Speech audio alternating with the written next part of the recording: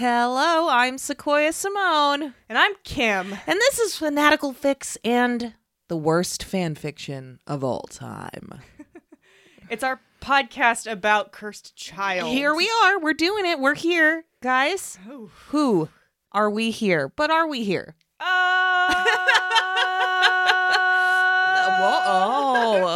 That went on for a while. Because I actually don't know. I actually don't know. So, we made some good decisions last night. Only good decisions. We were like, yes, we are getting up at 9 a.m. to record this extra special episode that's going to be really long. So you know what we should do? You know what we should do? Stay out until really late. And scream karaoke for an hour and a half. Yes, we did. Yes, we did. And listeners, I do want you to know that Sequoia and I did sing a duet. We did. And I want you guys to guess what we sang. And tweet that at us. Tweet at us. What did we sing? What did Sequoia and I decide to sing together at karaoke? I don't know that I would call that decide on my part. Whatever. What was I forced into singing at the thing? Anyway, so tweet those at us. We'll talk about those some point in the near future. But that's not what we're here to talk about. We're not here to talk about how great we are at karaoke. No, we're not. Or how tired we are. Or any of that. Yeah, we're here to talk about Harry Potter and the Cursed Child. The script, not the stage version. No. We are here to talk about the script. We read the script. We have read the script several times. Way more fucking times than I wanted to. And here we are. We're talking about the script. Yep. I think we should probably say this pretty much up front. This is our second try at this episode. Longtime listeners of the podcast know that we've tried before. We have. And here's the thing, guys. If you love Cursed Child, just skip this. Do not listen to this. Just skip it, and that's fine. You got the relevant information from this episode. Sequoia and I sang karaoke together. That's all you need to know. There you go. If you love Cursed Child, a guess at us. It's fine for you to not listen to this episode. It's probably for the best. Yeah. This is going to be a long rant. When this first came out, we actually we both read it. When the script came out? When the script dropped, yeah, we both read it. When the script dropped in 2016. Mm-hmm. And you came over to my house. Yeah. And we sat there and screamed about it for 3 hours. And a couple of friends of ours who had not read it and aren't really very big Harry Potter fans. But we just screamed. They were just there and we were yelling and it was 3 hours. And then the only reason we stopped yelling was because we were hungry and we needed food. We were like, I guess we have to stop screaming now because we should eat something. And for some reason, when we launched the podcast, we were like, remember that time we yelled for 3 hours because we were so mad? What if we recorded that? Yeah, in retrospect, not a good idea. Yeah, so we made it a Patreon goal. We did. And we reached that goal. Almost immediately. Yeah, we thought it was a long way out. We hit it, and we've been trying and retrying to structure this episode ever since. Yeah, we don't like Cursed Child. It makes us mad to think about. So it has been hard for us to do this, but we think that we've done it. We think that we have found this is way the more, way to do it. We've structured it a lot more this time than last time. Yeah. Last time, how long did we record for? 2.5 hours. We recorded for 2.5 hours. We did not finish Act 1 of the play. We did not. Because we were going to go through it sequentially and kind of summarize and talk about things as it came up. And that did not work. Ooh, buddy. Did that not work? That was nowhere close to working.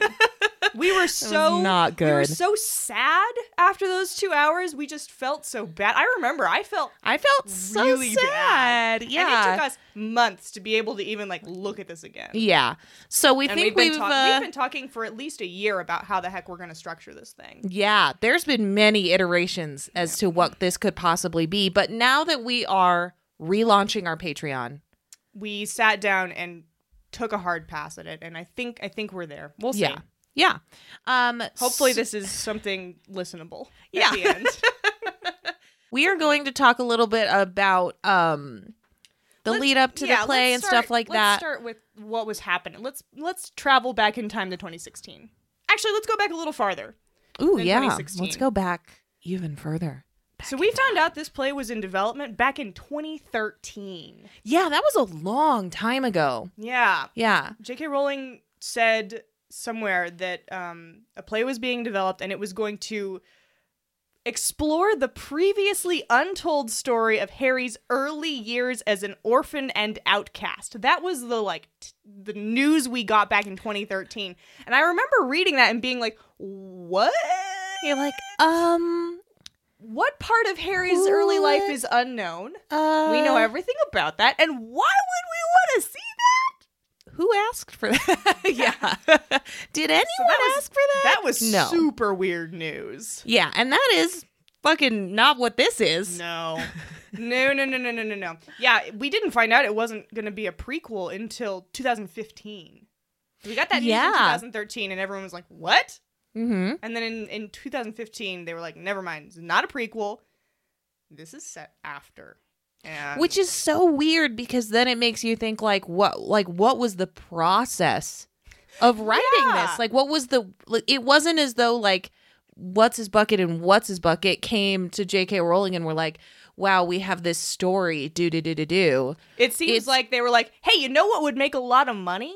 A play about Harry Potter that's 2 fucking nights. God damn. Yeah, so that is such a weird transition from, oh, it's about Harry as a child to, oh, never mind, it's totally a different period of time. Yeah. Yeah.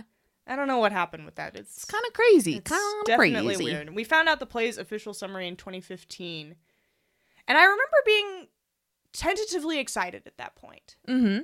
Because we found out that it was going to be about Harry struggling with fatherhood and being an adult.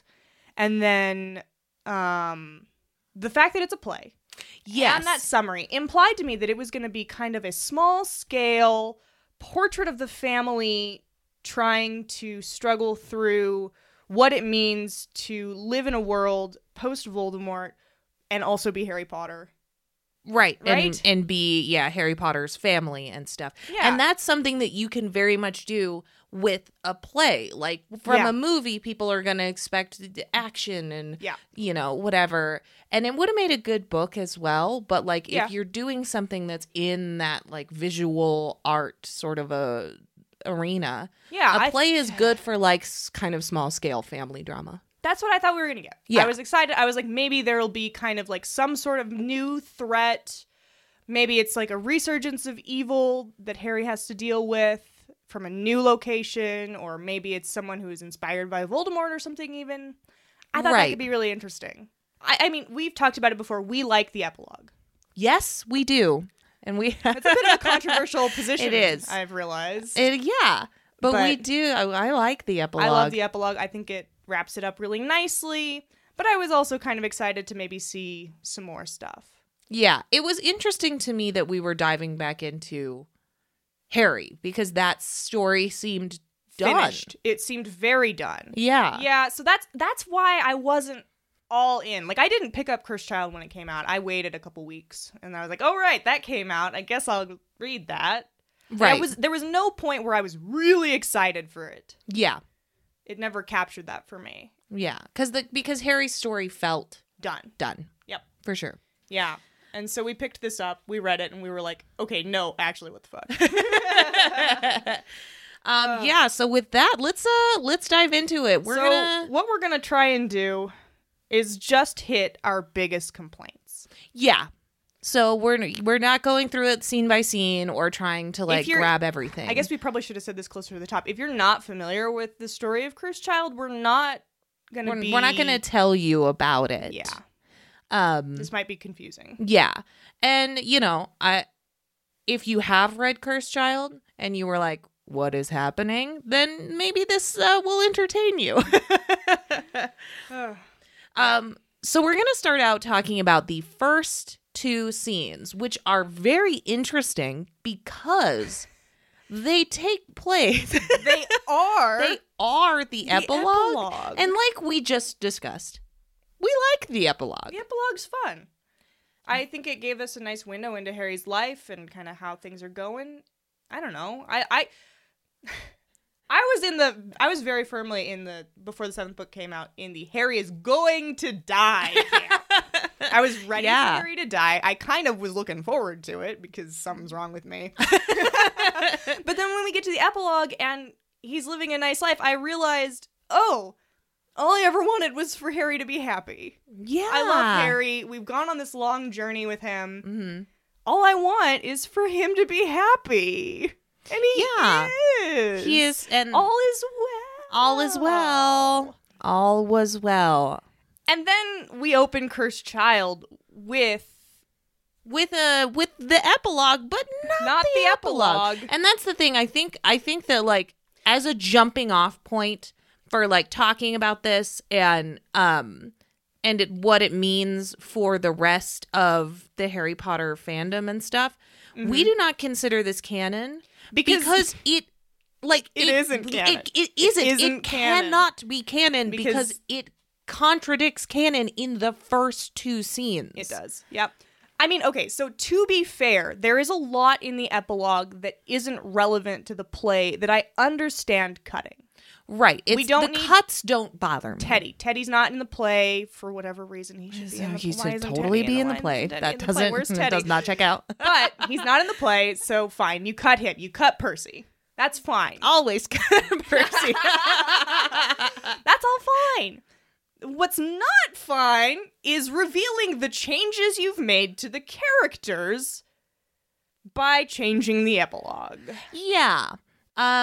It's very weird to take things that were said in the epilogue by one character and give them to a different character. Ginny specifically. They have taken lines from Ginny and given them to other people, and also, like, changed her lines in such a way. And we'll talk about Ginny a little bit later in the episode. But I think we should talk about, like, so one of the big changes, I think, is what Harry says to Al in response to him being concerned about ending up in Slytherin. Mm-hmm. In the book, he says, the bravest man I've ever known was in Slytherin. And also, your mother and I will be fine with it if you're in Slytherin. Right. That half of the sentence is gone. Yeah, they're sort of manipulating the original text to set up for something that it's almost like they wrote it and then they were like, I don't know if this checks out. And went back and were like, but what if we rewrote the epilogue to make our characters sound like they don't care about each other or their children or whatever, you know? Yeah. So Harry's no longer giving Al any of the fatherly advice about Hogwarts. That's gone. Yeah, that's definitely an unnecessary cut. James is bullying Al instead of Al and James bickering. Yeah. And Ginny doesn't chastise James for it anymore. Yeah. There's a lot. You get kind of a half-hearted, don't do that, James, from Harry. Yeah. But that's about it. Yeah. So the changes definitely, they two things, they make it not canon. Yep. Just like pretty decidedly, there you have it. And two, they set up the character decisions for the rest of the play that make us mad. Yeah. Here's another one. Ginny, instead of in the epilogue where she's like, the kids are going to be okay, she says, Harry, are our kids going to be okay? I'm like, Harry, that is the opposite of your line from the epilogue. Yeah, the changes are not so and strange. Yeah. And the only reason that the only reason to make those changes is to set up what you're getting in the rest of the play. Especially Ron. We will get to that. But, like, in the epilogue, you get some nice friendship between Ron and Harry. They're having, like, some dad talk. They're just a couple little dads. Just a couple of dads having some dad times. Gone. Gone. Dads. Yeah, so the epilogue, what happened? I don't know. Whatever. Here we are. So that's our take. That's our take on the first two scenes. So we're gonna be going through bullet points, basically, of what are our biggest gripes, and we're just gonna break those up a little bit. Am I stopping talking about the epilogue? Oh yeah, now? Okay. Yep, you're done. All right. I am the arbiter of when we are done talking about a specific subject, and then we're gonna break up those subjects with just some little thoughts. All right, give me a little thought. Little thought. Here's a little thought. Who is Rose Weasley? What the fuck? Rose Granger Weasley is an asshole. Oh, yep. What an asshole. Yep. She is awful. Our Rose Weasley hot take. Is it a hot take? I don't know. Our Rose Weasley medium take is that they tried to take Ron and Hermione and merge them and make them into one character, and then they just made Draco somehow. How do you add Ron plus Hermione and get Draco? I don't know. She's mean. She's entitled. She's privileged. And she makes up stupid nicknames for people. Stupid, mean nicknames for people. Breadhead. What is that? That's not anything. That's nothing, Rose. What are you doing? What the fuck? Oh man, how does a kid that grew up in the Weasley family end up like that? Yeah. Whew. You at least got to get some like medium good jibes out of being Ron Weasley's kid. Yeah. Come on. Shit. If anyone seems to have been destined for Slytherin, it's Rose Granger Weasley. Rose Granger Weasley. But, you know, that's a whole other thing. Everyone's in the wrong house. All right, and that is our medium take on fucking Rose Granger Weasley. Next, we're going to get into some plot some plot stuff. Some plot what the fucks. Yeah, so in this play, we have a rumor that is introduced to us really quick. By Rose. Just by Rose. Yeah. Segue. Good segue. We did it. Rose introduces this rumor about Scorpius being... This fucking rumor. It's nuts. Fucking okay. Why does anyone believe this rumor? It's fucking nuts. And it's not even like, it's funny, like, grown-ups can have their own little gossip, whatever, but this seems like just like an overarching general. Everyone wizard knows this rumor and believes it for the most part, because it is this rumor is being distributed by the Daily Prophet. Fucking bizarre. What? Bizarre. It's very strange. So, okay. Actually, why does anyone believe this? A, look at the stupid kid. Just look at him. It looks like Draco Malfoy 100%. It's a tiny Draco Malfoy. It's a tiny Draco Malfoy. And if you genuinely, as a wizarding community, have looked at Draco Malfoy and like, yeah, that dude is fucking sterile. Look at him. Then that's not anything. I don't understand why you're like, Lucius Malfoy was dead set on continuing the Malfoy line. So, to continue the Malfoy line, he sent Astoria back in time to have sex with Voldemort? To have a kid who is, not a Malfoy. That kid would not be a Malfoy. Right? Right.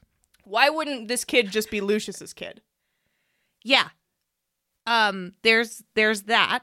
Why? And also, why is Lucius not the grandfather? Well, and the thing about it is like, if you're really that committed to like having this child exist, so much so that you're going to send someone back in time, there are like, easier ways. There are other ways. There are plenty of other ways. Easier ways to do this than to have it be Voldemort's kid, which makes no fucking sense. Exactly. And isn't how time travel works up to this point to every wizard's knowledge. Wizards, they have time travel. It works a certain way. Yes.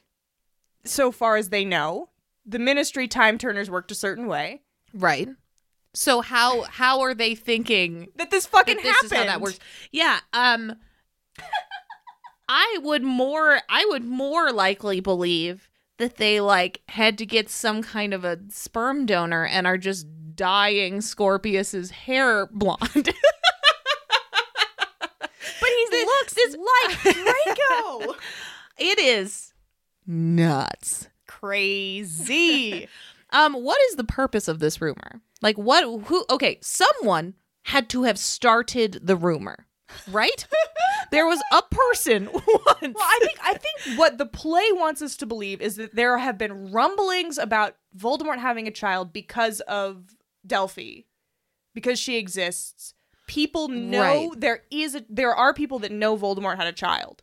And so people have heard that and for some reason assumed it was Draco's kid.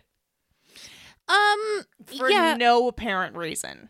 Right, but you could also just say that this kid like was given to Draco and Astoria to raise or what, like it is unnecessary for the rumor to be that she had to be sent back in time. Well, the time doesn't work out otherwise because Voldemort's been dead for 20 years at this point. Right, so it's a older kid. Like what? Like why? Why do they think this 11-year-old? Yeah, why do they have to make the rumor so convoluted? Because if we don't have a weird convoluted rumor, nobody hates Scorpius because he's a little ray of sunshine. He's so good. Look at the good boy. So in order to cause Scorpius to be an outcast so that Albus can have a friend, there's a rumor. There's a rumor about him. There it is. So stupid. It's like the other thing about the rumor that drives me nuts is Draco begs Harry for help dealing with it. Yeah. He's like, all that needs to happen is someone from the Ministry says that reminds all of the wizards that there's no fucking way this could have happened. Yeah. And while I do believe that Harry would be like, eat shit, Malfoy, I don't believe Harry when he's like, the best way to deal with rumors and fake news, Malfoy, is to just not talk about it. Yeah, this is, as the person who did the interview with Rita Skeeter that went into the Quibbler. Harry knows better. Yeah, he knows better. But we'll get to that. And that is the end of our segment on the rumor. Sure. Hey, do you want to talk about the trolley witch? What the fuck is up with this shit? The trolley witch is several things. Sure. And none of them are useful. Like helpful. she just like, okay, what is her function? Serve snacks. She serves snacks, except when a child tries to escape. And then she tries to blow up the children. Or spike them. There is a stage direction about the trolley witch that says her spikes were particularly spiky. Jesus Christ. Yep. So she tries to stab or blow up these children in order to prevent them from getting off the train, which clearly, obviously, does not prevent them from getting off the train. Yeah, they got off the train anyway. And then, once they're off the train, she does not inform anyone about them leaving the train immediately. Nope. They don't find they're out there missing until they get to Hogwarts. And then she can't seem to communicate where the boys got off the train. Yeah, because she's they mentioned distraught. They're searching all the way up and down the tracks. So this person who is there to make sure children make it to Hogwarts does not actually do that, does not inform anyone when she has failed, and does not have any information that is relevant to finding the children. Here's the thing, though. She's very spiky. You know how you keep kids from leaving the train? You make the windows smaller. There you go. We solved it. Two small windows. You're welcome, Hogwarts. Or use magic. Let's talk a little bit about and when I say a little bit, I mean, here we go. We're talking about time travel now. Here we go. Let me get my diagram out. Okay. Oh my God, there's 3. I've drawn a few diagrams because I don't understand what's happening. Oh, there's a whole new diagram from the last time I saw diagrams. Don't look at my notes. Don't look at my notes. Why are they? Okay. What is time travel? What is time travel? Which is like a hilarious, that's a hilarious fanfic bit. What is time travel? What is time travel? What is time travel? Here's the thing. We were given rules. Yes. J.K. Rowling wrote a book with a bunch of time travel in it that gave us the blueprint. Yes. For how time travel works. In Harry Potter. Yes. That is not how this time travel works. Yes. You know what else J.K. Rowling did? Goddamn, I can't do this bit without mentioning. If anybody else remembers this, there was an article on Pottermore near the beginning of its existence that J.K. Rowling wrote about time travel. And in that article, do you remember that? She was like, no. I think she was like, I treated time travel a little too lightheartedly in the books. It opens up a lot of plot holes, a lot of questions about going back in time and killing baby Voldemort and blah, blah, blah. Yeah. I treated it a little frivolously, and that's why I closed that plot hole by destroying all the time turners in book 5. Yeah. So she was trying to fix that because she realized that time travel is, while it was really fun in Prisoner of Azkaban, time travel introduces a lot of problems into books or any narrative. Right. So the logical thing to do next after announcing that, wow, time travel nutso, that's going to open up a lot of problems, is to endorse a play that's all about time travel. Here we go. That article is not on Pottermore. Of course anymore. It's not. It's gone. Of course it's not. Jeez. So stupid. The real question here is, so we know that time travel, we know how time travel works in Harry Potter. You go back in time and you live in the same timeline twice. And the things that you do have already happened to you. Yes. You are in a closed loop. It is all the things that you are about to do after you travel back in time have already happened. Yes. Boom. There you go. That's how it works. This time travel does not work that way. And how does this time travel work? Okay. What are the rules? Let's try to walk through this diagram that I've drawn. Okay. Great. Verbally. You guys, I am looking at this diagram and there is no fucking way. Check Instagram. So you start in timeline A and you go back to the first task and you reverse it. Yes. Or you change it. Right. And this time turner is snapping you back. And you to go where you the place and the time that you left. So they show back up where they traveled back to the first task, but they're in an alternate time. Things have changed. They've changed things. Things are different. And then they live in this new, I'm going to call it a new timeline. Okay, I am not going to call it a new timeline. Okay. They live in this new time, this alternate reality for what seems to be at least several days, but maybe as long as almost the entirety of the year, I would say. Yes. Also due to things that happen in the third timeline. Yeah. So they live in this timeline for a while. And then they go back to change the second task.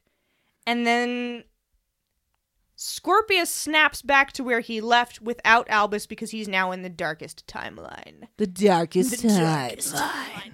And Scorpius lives in the darkest timeline for a day or two. Yes, it seems from the very text. quick. That's a very quick turnaround. Not long, but a while. But when he arrives, he arrives where and when he left to reverse the second task. He's in the lake. Yeah. And so he lives there a day or two, and then they go back and they reverse their changes to the first task, and then somehow return to what seems to be the exact same darkest timeline. Which is bizarre to me.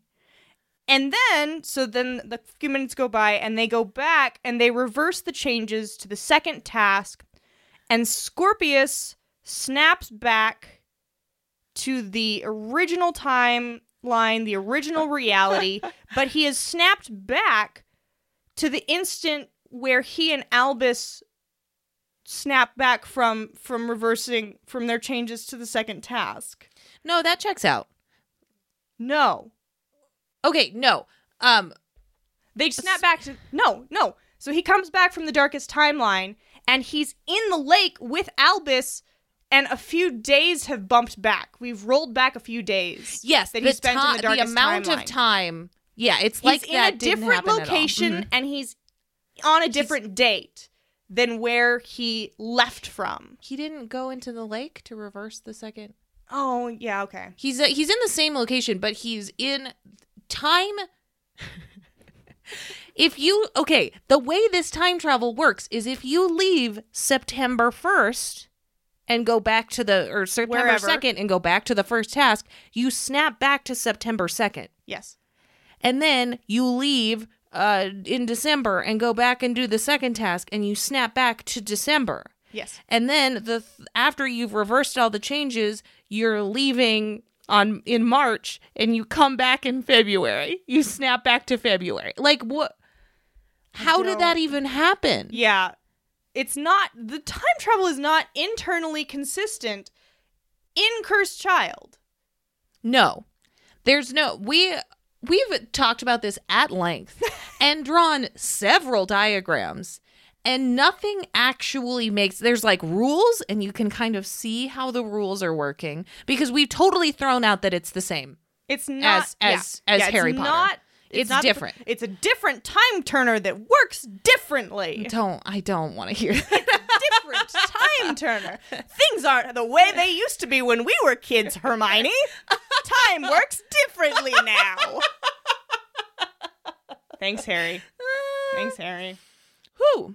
So it does. We've thrown out the original rules, and now we're trying to establish how new rules work. Yes. And you get like halfway through time traveling, and you're like, maybe I get how they're setting this up. Yes. And then they break it.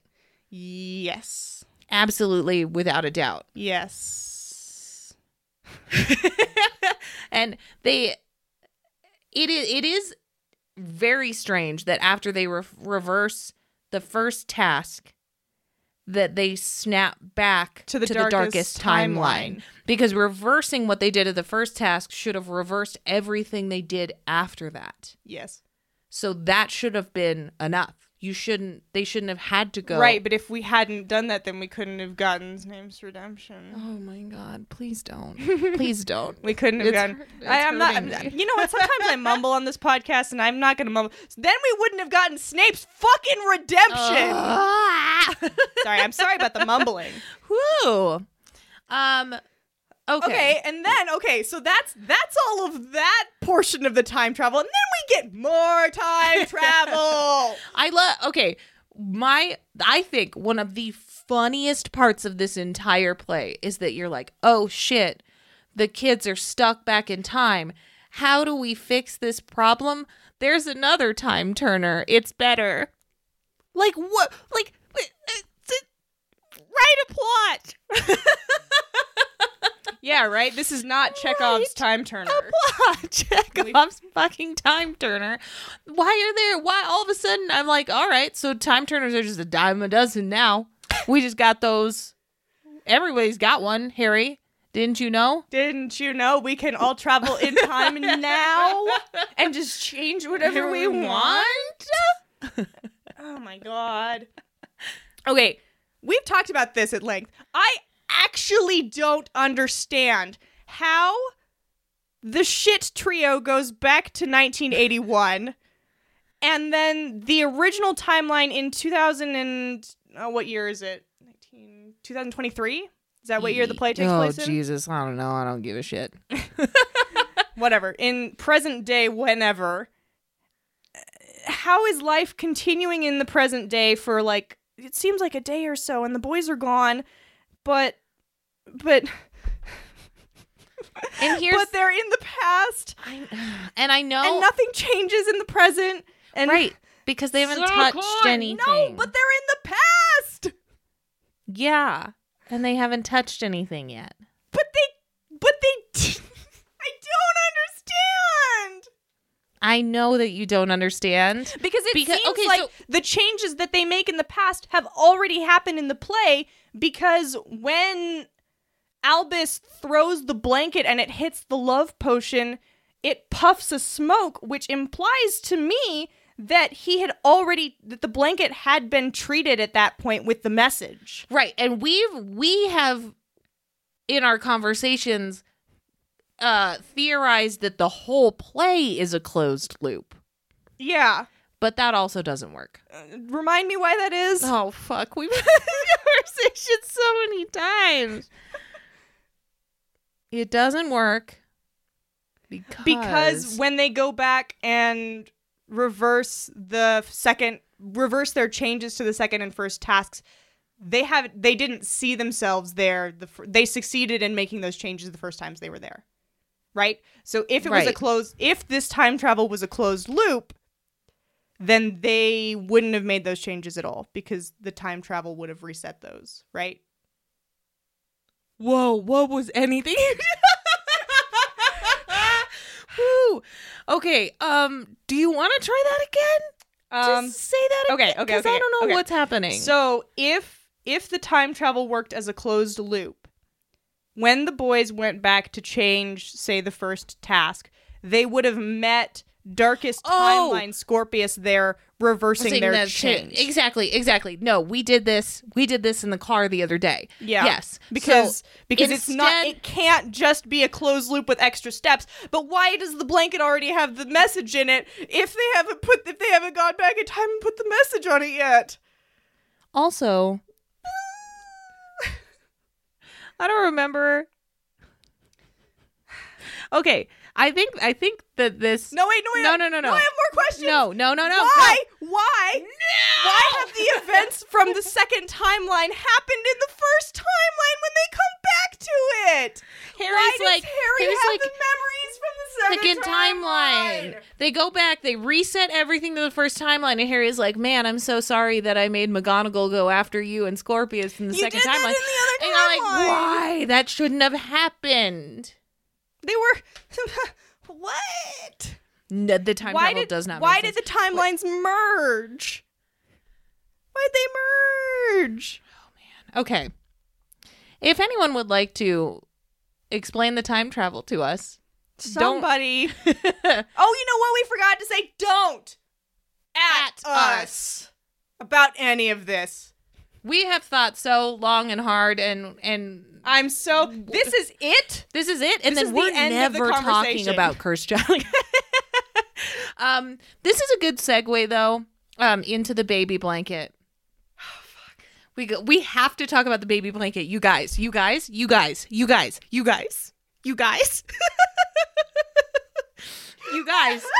the fucking thing. How did they get the baby blanket? How did they get to it? Kill me. Hey, Sequoia. How does the Fidelius charm work? Oh my god. How does the Fidelius charm work? What are James and Lily doing outside of their house? In Just October going on a walk. of 1981? Just going on a walk. What are they doing walking around outside? They're going on a walk. How do Albus and Scorpius see them in their house? How do they get the baby blanket? I literally, I read this play. The first time I read the play, I read it all. I put it down and I was like, how do they get the baby blanket? How do they get... How do they get... How does anyone see the house at any point? Ooh. How did they get the baby blanket? Okay, I think that's good for that one. It's time to enter the darkest timeline. We've traveled in time. However that happened. We did, yeah. Something happened. There's some time travel. And now we're in the darkest timeline. How did we get to the darkest timeline? I honestly don't understand. There's not a good... They try to explain it away in like 2 lines. They're like, oh, yeah, so Cedric became a Death Eater because we... No. I need to stop here. Cedric fucking Diggory became a Death Eater. This whole play is about going back in time to save Cedric. And they want us to believe that Cedric Diggory would become a Death Eater because he has one bad day. Yep. And here's the thing. That boggles my mind. It's nuts. But also, his bad day is him getting visibly sabotaged in front of Hogwarts. Like, obviously sabotaged. And then Harry's best friend's names appear in the sky next to the sabotage at a point in time when the school is against Harry. Yeah, and no one's like, hey, Harry sabotaged that guy. Fuck Harry, Cedric's the best. What? Yeah, it doesn't make any check out. sense. That does not check out. Does not check out. Cedric fucking becomes a Death Eater. And Cedric Diggory. Yes. The best boy. Yes. And kills Neville Longbottom and gets us to the darkest timeline because Neville doesn't kill Nagini. But Ron and Hermione know about Nagini. Yes. As does Harry. There are 3 people who know Nagini has to die. Neville is not the only one that could have killed Nagini. At that point in the final battle, I feel like Voldemort's defeat is an inevitability. Yeah. I would agree. Harry has already died and come back, giving his protection to everyone there. Yeah. From Voldemort. It's over. All that Cedric killing Neville changes is that Neville doesn't get to be the one that kills Nagini. Yeah, Neville's just added to the pile of bodies. Voldemort is so convinced that he won that he has brought Nagini with him. Yes. Out into the open. Yes. And it isn't as though that has to remain a secret also. Like, at that point, you know, Ron and Hermione could be like, McGonagall. Fucking kill that snake! Someone, yeah, like, there's no reason to believe that Neville was the only one who could have ever killed the snake. Yes. Yeah. I don't believe that we get to the dark timeline from that change. I can see how it would be different, but I don't even necessarily think that it would be harder to kill the snake. No. I just think that it was just a cool moment for Neville. It was a great moment for Neville. And it would suck to not have that. But other than that, I don't see how we get to the darkest timeline that way. We don't get to the darkest timeline there. And speaking of things that wouldn't have changed from Cedric being a Death Eater, Snape would still be dead. Snape was already dead at that point in the battle. Cedric, what, prevents Voldemort from killing Snape? Yeah, that does not make any sense. It does not check out. So we've gotten to the dark timeline through some nonsense. Yes.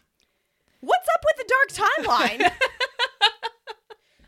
I feel like when I read through it, the dark timeline reads to me like if you were in a children's cartoon and they went to a dark timeline. Like, it is full of such dark timeline cheese. So what's going on in the darkest timeline? We're celebrating Voldemort Day. Voldemort Day. With a blood ball. Blood ball. I swear to God, I have read about a blood ball in a fan fiction before. I have to have. It's the blood ball, yeah. They curse using Harry's name. Oh, Potter. Draco inexplicably has Harry's job. Oh, we're in the dark timeline. The bad guy has the good guy's job. Doesn't check out. Draco's never going to have a job. Draco is too good for jobs. Oh, man. Those are good. I like the stage direction. The stage direction where Umbridge lifts up into the air filled with dark magic, like a balloon of dark magic. We're in the dark timeline, so Umbridge is the headmaster. Except Umbridge fucking hates kids and loves killing half-breeds. She would be off slaughtering half-breeds. She wouldn't be the headmistress. No. But the stage direction I was thinking about was when it's mentioned that Scorpius enters the stage wearing darker, blacker robes. The fuck does that mean? They're darker and blacker. Sure. Oh, man. And so we get all this cheese in the dark timeline, and what we don't get is any examination of what the ramifications of Voldemort winning would actually have been for the Muggle and Wizard worlds. Right, so we do get a moment where Draco, Scorpius is talking to Draco in his office, and Draco is talking about some communication he has with the Muggle minister. Yeah, some Death Eaters have blown up a couple bridges, and Draco's like, dang, now I gotta do some covering up of this bad magic we did. No, that's not how that works. That's how it worked in book 6 and 7 when the Death Eaters were still underground and hadn't taken over. Yeah, as soon as Voldemort wins, we are wizards. We're out. We're in the world killing Muggles and subjugating them. And that is... The plan was always to subjugate Muggles. The Muggles know. They know now that wizards exist. The plan was a statue in the middle of the Ministry of Magic. Yeah. The Muggles do not have their own system of government anymore, do they? No. How? How would they? Voldemort's not controlling them from the shadows. Why would he bother? He has magic. Hey, did you know that there's magic in this story? Damn. We wouldn't have spent 20 years continuing to do small scale attacks. Not 20 years on Muggles. Maybe a little while. Yeah, while it trying takes a to little while to get. Especially because it seems to be established that the Resistance is now 3 people. Yeah. So, like, what are you still trying to battle against the Resistance? Clearly not, because it's 3 people, and one of them is Ron, who can't hold a wand. So, what are we afraid of, Voldemort? Why do we need to cover things up for the Muggle world? Nothing. We don't. It doesn't make sense. Oh, man. Speaking of Ron and Hermione and the 3-person Resistance, Ron and Hermione, this is 20 years later. 20 years. They're 23 years have passed since Harry's death. Yes. They are alive. And hanging out at Hogwarts. And for 20 years. Hanging out, not doing anything terribly effective. No. Those two, man, they would go out swinging. There is absolutely... I do not believe that Hermione or Ron survive more than... couple years. Like 3 years given a failed Battle of Hogwarts. Yeah, because they're going to keep fighting. They die. Yeah. Very quickly. Yeah. Not survive 20 years. As the part of the 3-person Resistance. Yeah. You know who I do believe survives 20 years and just hangs out at Hogwarts watching all the atrocities happen there? Fucking Severus Snape. Yeah. I do believe that. I mean, we don't believe that he survives. He survives. Like, the Darkest Timeline does not erase his death. That's not real. He's dead. But if he had survived the Battle of Hogwarts, yeah, of course he would just hang out. Yeah. He would give up. I mean, he's part of the 3-person Resistance. Why is he not the headmaster? Yeah, why is he not the headmaster? Wait, what? Wait, what? Anyway. Huh. So, the darkest timeline. Why? We're done. Can I yell about Snape? We are done. Okay. We're done talking about the darkest That's fair. timeline. I gotta shut it down. Fair. I had more. To lift our spirits after wallowing in the darkest timeline, we gotta take a little moment here. Hey, what's up with how gay this play is? This play is super gay. Fucking Albus and Scorpius are in love, and the shoehorned in Rose Granger Weasley is hot because she's mean to me is no. That doesn't track. You two are in love. Let's just read directly from our text where we have both written down the word gay sprinkled around Albus and Scorpius's relevant lines. While Snape is telling Scorpius what he should be thinking about to conjure a Patronus, he says to Scorpius, "You're giving up your kingdom for Albus, right?"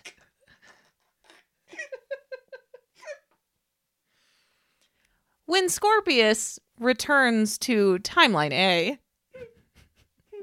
and Albus is alive yet again, he's so excited, and Albus says something, and Scorpius says, "All dry humor and Albusy. I love it." Oh, how about how their meeting is just a meet cute? It is a meet cute. Albus, my name is Albus. Hi, Scorpius. I'm Scorpius. You're Albus. I'm Scorpius. Too cute. Meet cute. In a stage direction, Scorpius is watching Albus and Delphi talking to each other. He looks at his friend talking to a girl. A part of him likes it, and a part of him doesn't. How about any of the times they hug and they're like, "Oh, we're hugging now." Oh, are we hugging? Do we hug now? Are we hugging? Oh. I think the biggest moment we get is the fantasy ballet. Please explain what a fantasy ballet is. It's sort of like a dream-like. It happens a lot in old musicals.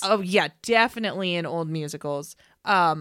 Where it seems to be taken out of the realm of reality, and all of a sudden you are in this like dreamlike world or dreamlike state where no one actually talks. They just dance. And what is the fantasy ballet in Cursed Child? They're on the stairs, and the staircases Albus are and moving. Scorpius missing each other on the staircases. Yep, that is our fantasy ballet portion. Oh man, Who, buddy? they love each other. They love each other so much, and I'm so mad. This fucking play couldn't just commit to the gay that it had written. Goddamn! Stupid. Fuck you, Rose Granger. They're like, whoops, we wrote a really gay play. How do we fix this? Scorpius likes Rose? Bad. For no apparent reason? Done. Yeah. All right. So we're going to go through and deal with a couple of that wraps up characters. Our plot complaints. Let's complain about the characters, I guess. Whew. And this, I'm going to be very strict. You gotta be, portion. Dude. I'm gonna be very strict. You have a lot to say, and I'm gonna make it stop. So much that I'm sometimes. mad about. Okay, we are going to start out with one of my personal favorite characters. He's one of both. Ron Weasley was done an extreme disservice in this play. What is wrong with him? Yeah. What happened to him? I have some theories. You want my theories? I got some bring theories it on. So Ron is fucking weird in this play. Oh man, let's talk about how weird he is actually first. Yeah. Okay, let's talk about how weird he is. Ron is not able to take any moment seriously. None. His fucking He constantly undercuts any serious moment with a lame joke that none of the characters generally acknowledge has been said. No, it's not like he says something funny and everybody laughs. He says something and everyone's like, "Wow, what a dad joke." Anyway, moving on. They often just don't even acknowledge that it's been said. Yeah. They just ignore it. He says something bizarre and it just happens. Yeah, he's ignored, and when he's not saying something that doesn't make any sense, he is eating some food. Yup. So Here we are. Here's my theory. Because Ron is also not an Auror with Harry anymore, which is what we've been led to believe was going to happen. Yes. Ron is no longer Harry's partner, which I don't really believe. If Harry was still out working and fighting the good fight, Ron would be by his side. Yeah. I don't believe it. So, my theory, here's my first theory. Ron has suffered a traumatic brain injury in the line of duty. Yes. And everyone is just putting up a brave face. Yep. Not addressed. He's retired from the force and everyone is like, oh man, remember when Ron was okay? Oh no. What's your second one? The second one is that George missed Fred so much that he has done some dark necromancy to try to bring him back, but has instead brought back kind of a shambling amalgamation of Ron, Fred, that is not well. Oh my god. That is really dark. Thanks. Okay. Ron is a dark necromantic creation. Thanks. Here's the thing. What other explanation could there be for any of it? He's not helpful. His fucking Albus and Scorpius are missing, and he accidentally flews into the kitchen and then has a snack. Or the time when they've definitely been captured by dark wizards and things are very dire, and Ron's like, no, he's just hanging out with his much older girlfriend. It's fine. Yeah. And everyone's like, what? And Ron's like, yeah, older girlfriend. He saw them also. Wait. He saw them. He claims he saw the owlery because he was having a drink in Hogsmeade. Guys, how did you see them? How does anything happen in this way? How did you see them? He's in Hogsmeade. That is nothing. Ron and Harry have basically zero interaction. Yeah, they're best friends. It's very weird how Harry's they interact sad with each about other. What's happened to him. Oh my god! Can't even look at Jesus or talk to Christ. him. Oh man, He's just and there's really not much more to. What's terrible to me is there is not much more to say than this. He's not helpful. He's stupid. Yep. And he can't possibly do anything seriously. He has zero good moments the entire play. Nothing. He does nothing heroic. He does nothing good. He has no good interactions with anyone. Did Steve Kloves write this play? Steve Kloves! Steve Kloves! Who? That's enough. Yeah, that's enough. That takes us into talking a little bit about Ron and Hermione, the pairing. Here's the thing, guys. Here we go. This is my OTP. And my OTP, they didn't just get together because of like an accumulation of jealousy over time. Are you sure? I'm very sure. I'm very sure about that.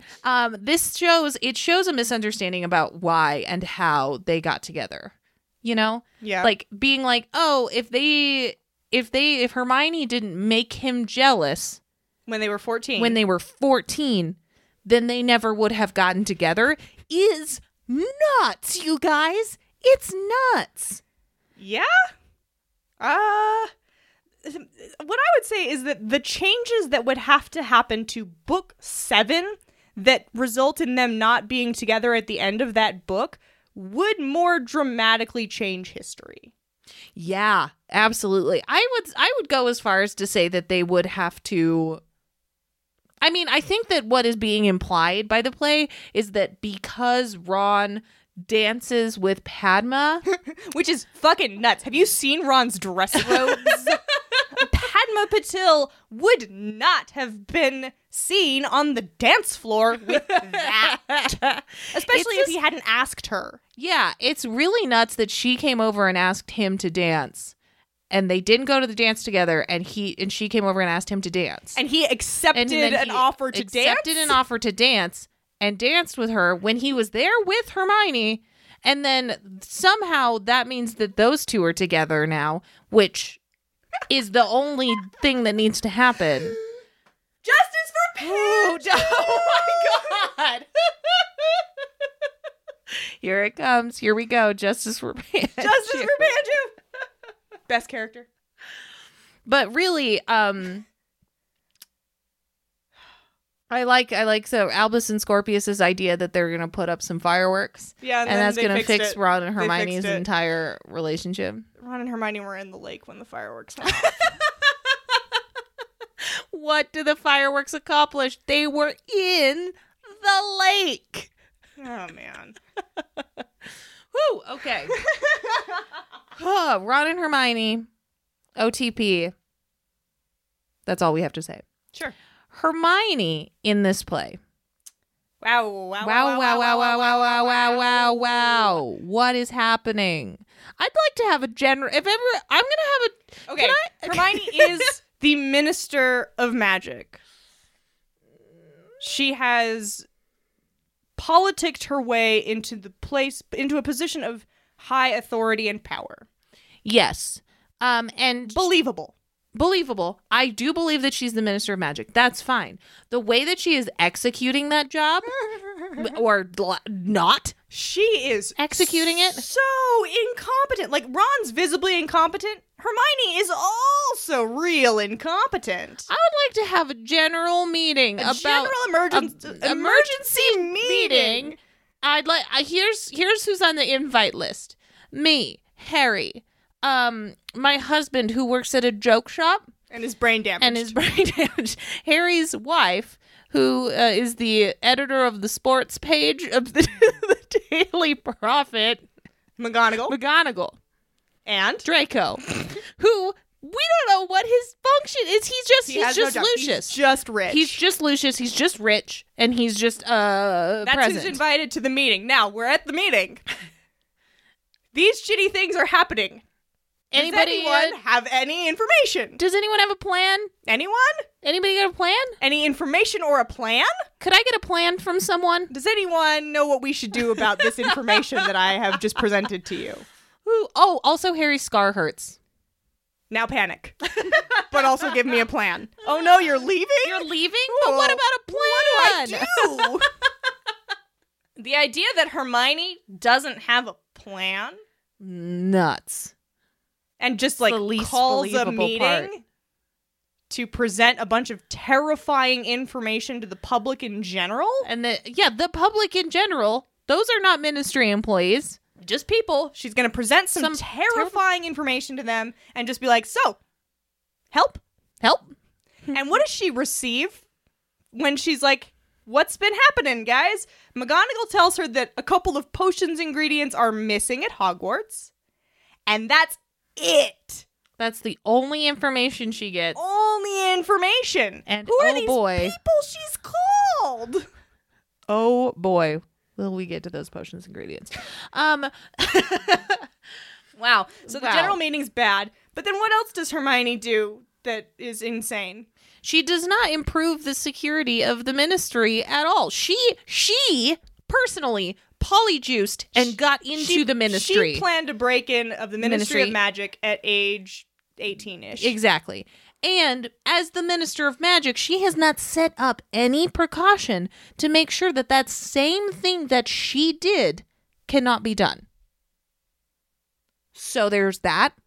Also, you use Alohomora on the Minister of Magic's door. That's fucking nuts. Hermione knew that spell at age 12. Yeah. And you're like, Alohomora, I'll just go in here. Oh, look at all these banned books. Yeah, she's got a bunch of dangerous as fuck books in her office, plus the fucking time turner. Alohomora and a riddle. Oh man, the riddle. Okay. No, We're not getting into that. I am. Stop. Let me read my list of things. Jesus Christ. I might cut it out. Fine. You're gonna cut it. Look, it's just nuts to me that she couldn't think of any better way to protect this highly dangerous magical artifact than 3 riddles, the answers to which are Dementors, Voldemort, and your shadow. All right, what's your list? There are so many other ways that you could protect a dangerous magical artifact, especially one as small as a time turner.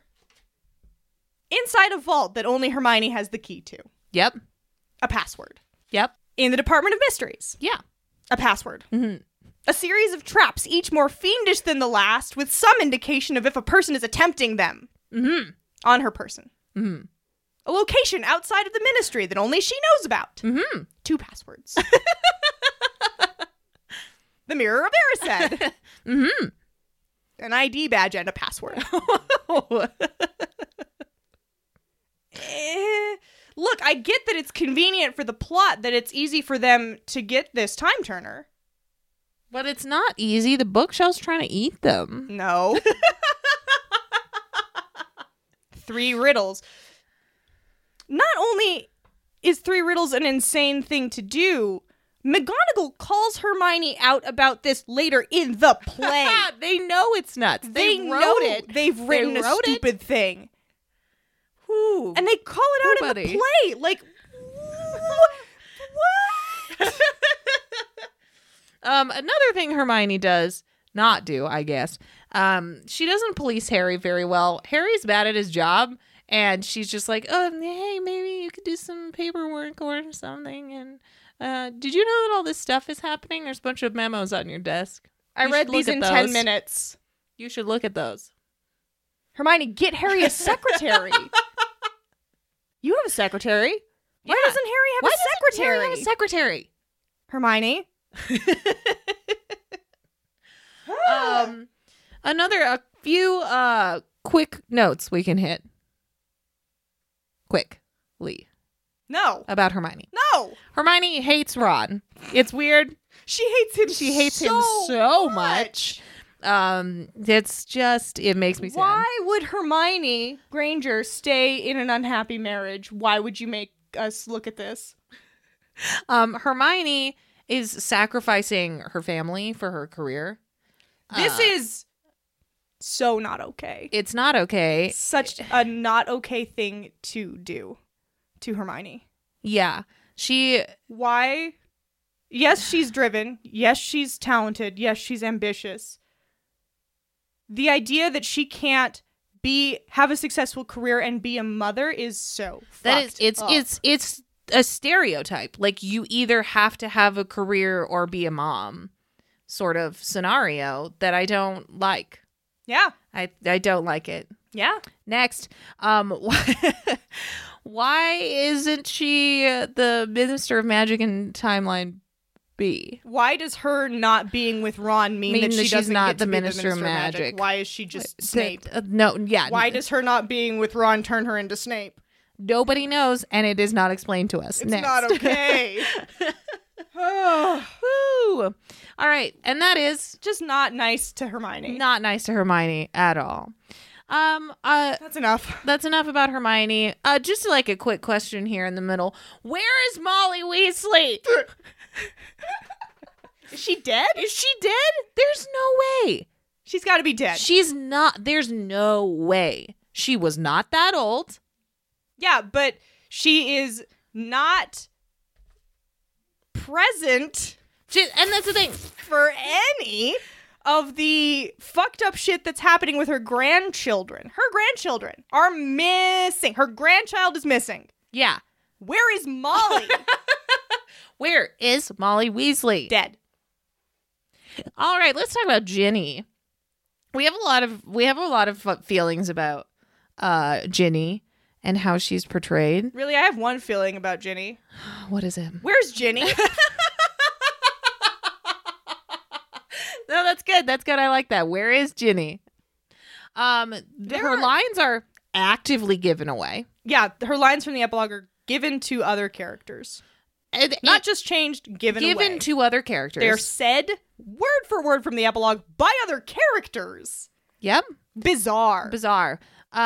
She's in several scenes. She's present in several scenes where she has one line in the entire scene. Mm-hmm. She just stands there like a potted plant. Oh my God.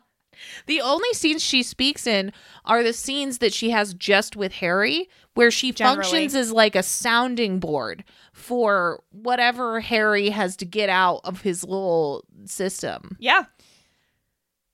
What's up with that? She lets Harry do whatever for most of the play. Yeah. She lets Harry do whatever. Yeah. There's a moment where she's like, Harry literally says to her, "Why aren't you mad at me?" Yeah. And she's like, "I just know that when the time comes, when the time is right, you'll apologize to your son." And I'm like, nope. Nope. Nope. The scene after Harry fights with Albus is nuts to me because Harry's in bed with Ginny instead of lying in a ditch covered in bogies. Yep. Like, what? And then finally, so it seems like she's about to confront Harry at one point in the play. Yeah, They're you're like, sitting okay, across here the she kitchen comes. Table. It looks like they're about to have a confrontation, and what happens instead? She leaves. Draco has the confrontation. Draco fucking Malfoy has the confrontation with Harry instead of Ginny. Ginny just like, She leaves. she just leaves the room. And you're like, okay, she left the room to let Draco in or whatever, so then she would come back with Draco. She just inexplicably leaves and then comes back and is like, "You two are fighting? I've been gone for 3 whole minutes." And you're like, what the fuck? Where were you? Oh, man. It's so nuts. She doesn't speak. Yeah. She lets Harry do whatever. Yeah. She has no personality or agency. Yeah. And then finally, when they're back in the past about to have the big battle, she's like, Harry, you really should have told our son that you loved him at any point. And it's like, Ginny, you have been married to this guy for like 20 years. You've had kids for nearly that entire time. You're telling him, you're choosing today to right tell now him that he needs to express his love for your children. That's cool. That's cool. That's cool. That's fine. Speaking of their children, what the fuck's up with James? What the fuck is up with James? That kid is an asshole. How did they make such a shitty kid? And they make this shitty asshole kid, and Harry's like, "Oh, I relate to him." Yeah, this kid makes sense. He makes sense because he has one personality trait: shitty. Yeah. And he's apparently so shitty that he bugs his dad so much that he gets the invisibility cloak. Wouldn't Harry still be using that? Yeah. He's still going on raids against Death Eaters. Maybe he needs that. But James is like, Dad. And Harry's like, yeah, okay. Here you go. Here's this incredibly powerful magical artifact for you. You asshole. Shitbag. God damn. Oh, and now we're into it. Are you going to let me do this? I guess, let's do this let's hit these other points first. Okay, yeah. All right, so we're going to talk about Harry. This play is about Harry. No way. His name's on the front. Harry Potter and the Cursed Child. Good point. That is his name. It's about Harry's inability to be sympathetic or helpful to anyone. Is that what this play's about? Is this play about Harry losing the ability to draw on his past experiences or sympathize with his son in any way? Is that what this play's about? Yes. Great. This is what we wanted and asked for. Thank you. Play writes. Harry Potter, the character we all grew up with, is an asshole. He's an asshole. He's a terrible person. Not helpful Yeah, to anyone. He's bad at his job. He's bad at his job. He's very bad at his job. He gets back from a raid on a Death Eater, and he's recovered an important and dangerous magical artifact. He talks about it with Hermione. Hermione tells him to go home. Harry goes home. The next scene is Harry arriving at home to find Amos Diggory there, and Amos immediately asks Harry about the raid that Harry just got back from. Yeah, it's implied by the play that about half an hour has taken place in between Harry getting back from the raid and him meeting up with Amos Diggory, who knows about the raid, and Harry's not concerned about how that information leaked. No, not concerned. He's just like, oh, yeah, Cedric's dead. That is bizarre. Yeah. It's because he shouldn't be in charge of the thing. No. He should just be out there kicking ass or whatever, you know? But I mean, I feel like that level of leak, who knew to leak it? Like the 3 people that were with him and Hermione. How does Amos know about it already? And it's Delphi says later that she truth potioned somebody, or yeah. She said they truth potioned a ministry employee who somehow got all the way to the nursing home in the half hour. The timeline is just fucking nutso. But the most important part is that Harry is not concerned about a leak in his department about a very scary. And the fucking next day, Rose knows about it. Yeah. Jesus Christ. This is Harry. Is Harry leaking? Fuck. Harry is leaking. He's leaking memories. Yeah. He has no memories of his whole life. Yep. He's got this kid. And this kid is struggling at Hogwarts because he's kind of an outcast and he's kind of being bullied and people at Hogwarts aren't being very nice to him. And Harry struggled at Hogwarts in about half the books. Yeah, there's 2 entire books basically where everybody hates him. And Harry, upon learning that his child is struggling at Hogwarts, has no advice for him. He's like, you should make friends. That's it. That's all he has. He doesn't have any sympathy. He doesn't have any empathy. No. And he doesn't acknowledge the fact that he lived in that emotion, in that space. He only remembers the good times at Hogwarts. Yeah. He was for 2 whole years, he was just sad and upset and angry. Yeah. And he does not acknowledge that that's that you can continue to live in that emotion. You know, he's just like, no, you need to get over that emotion by making friends. Harry had friends. Yeah.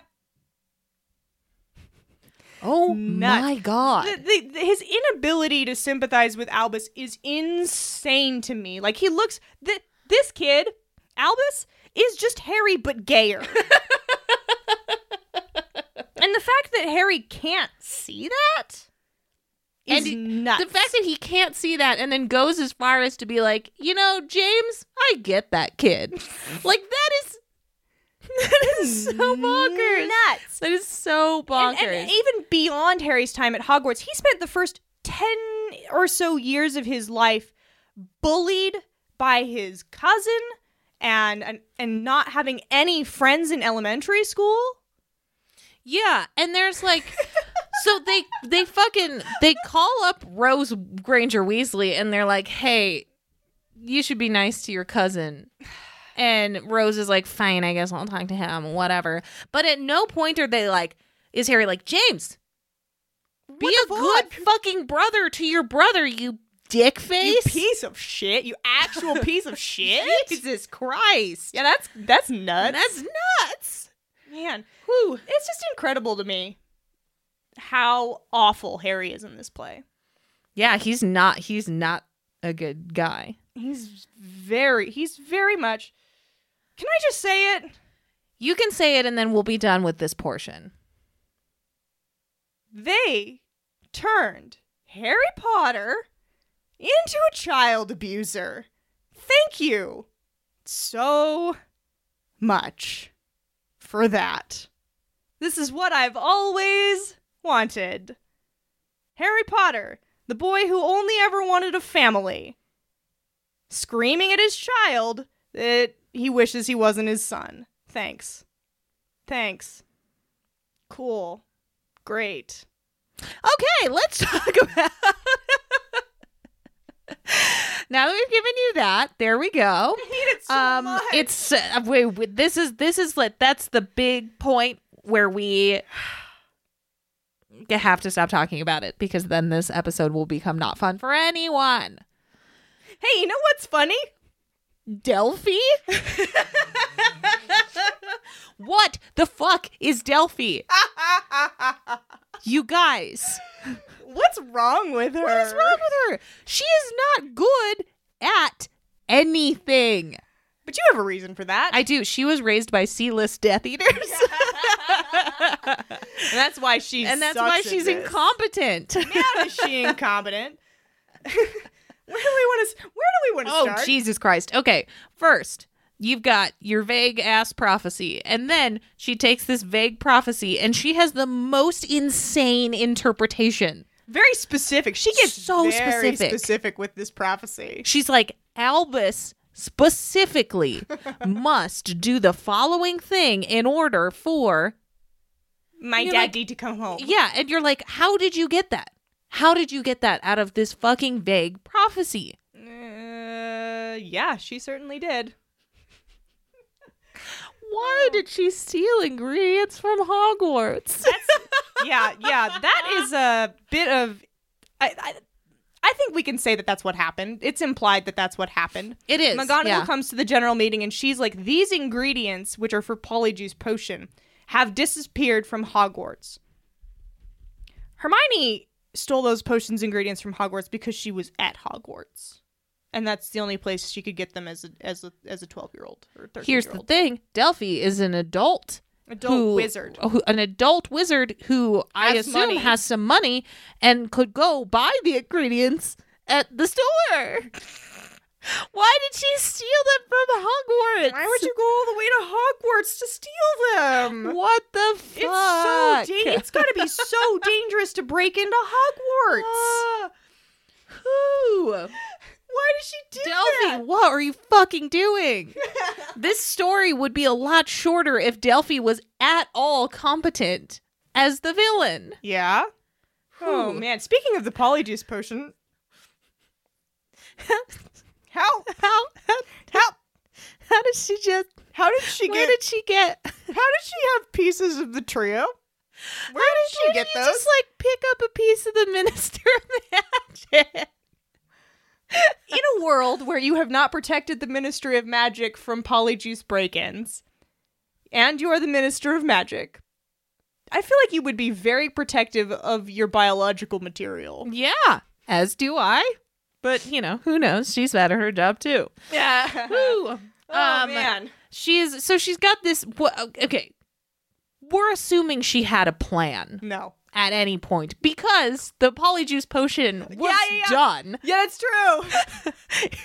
She has made Polyjuice Potion. Enough for 3 people. Yes. And stolen the biological components of 3 people. Yes. To do the Polyjuice Potion. So we have to assume that she had a plan. Sure.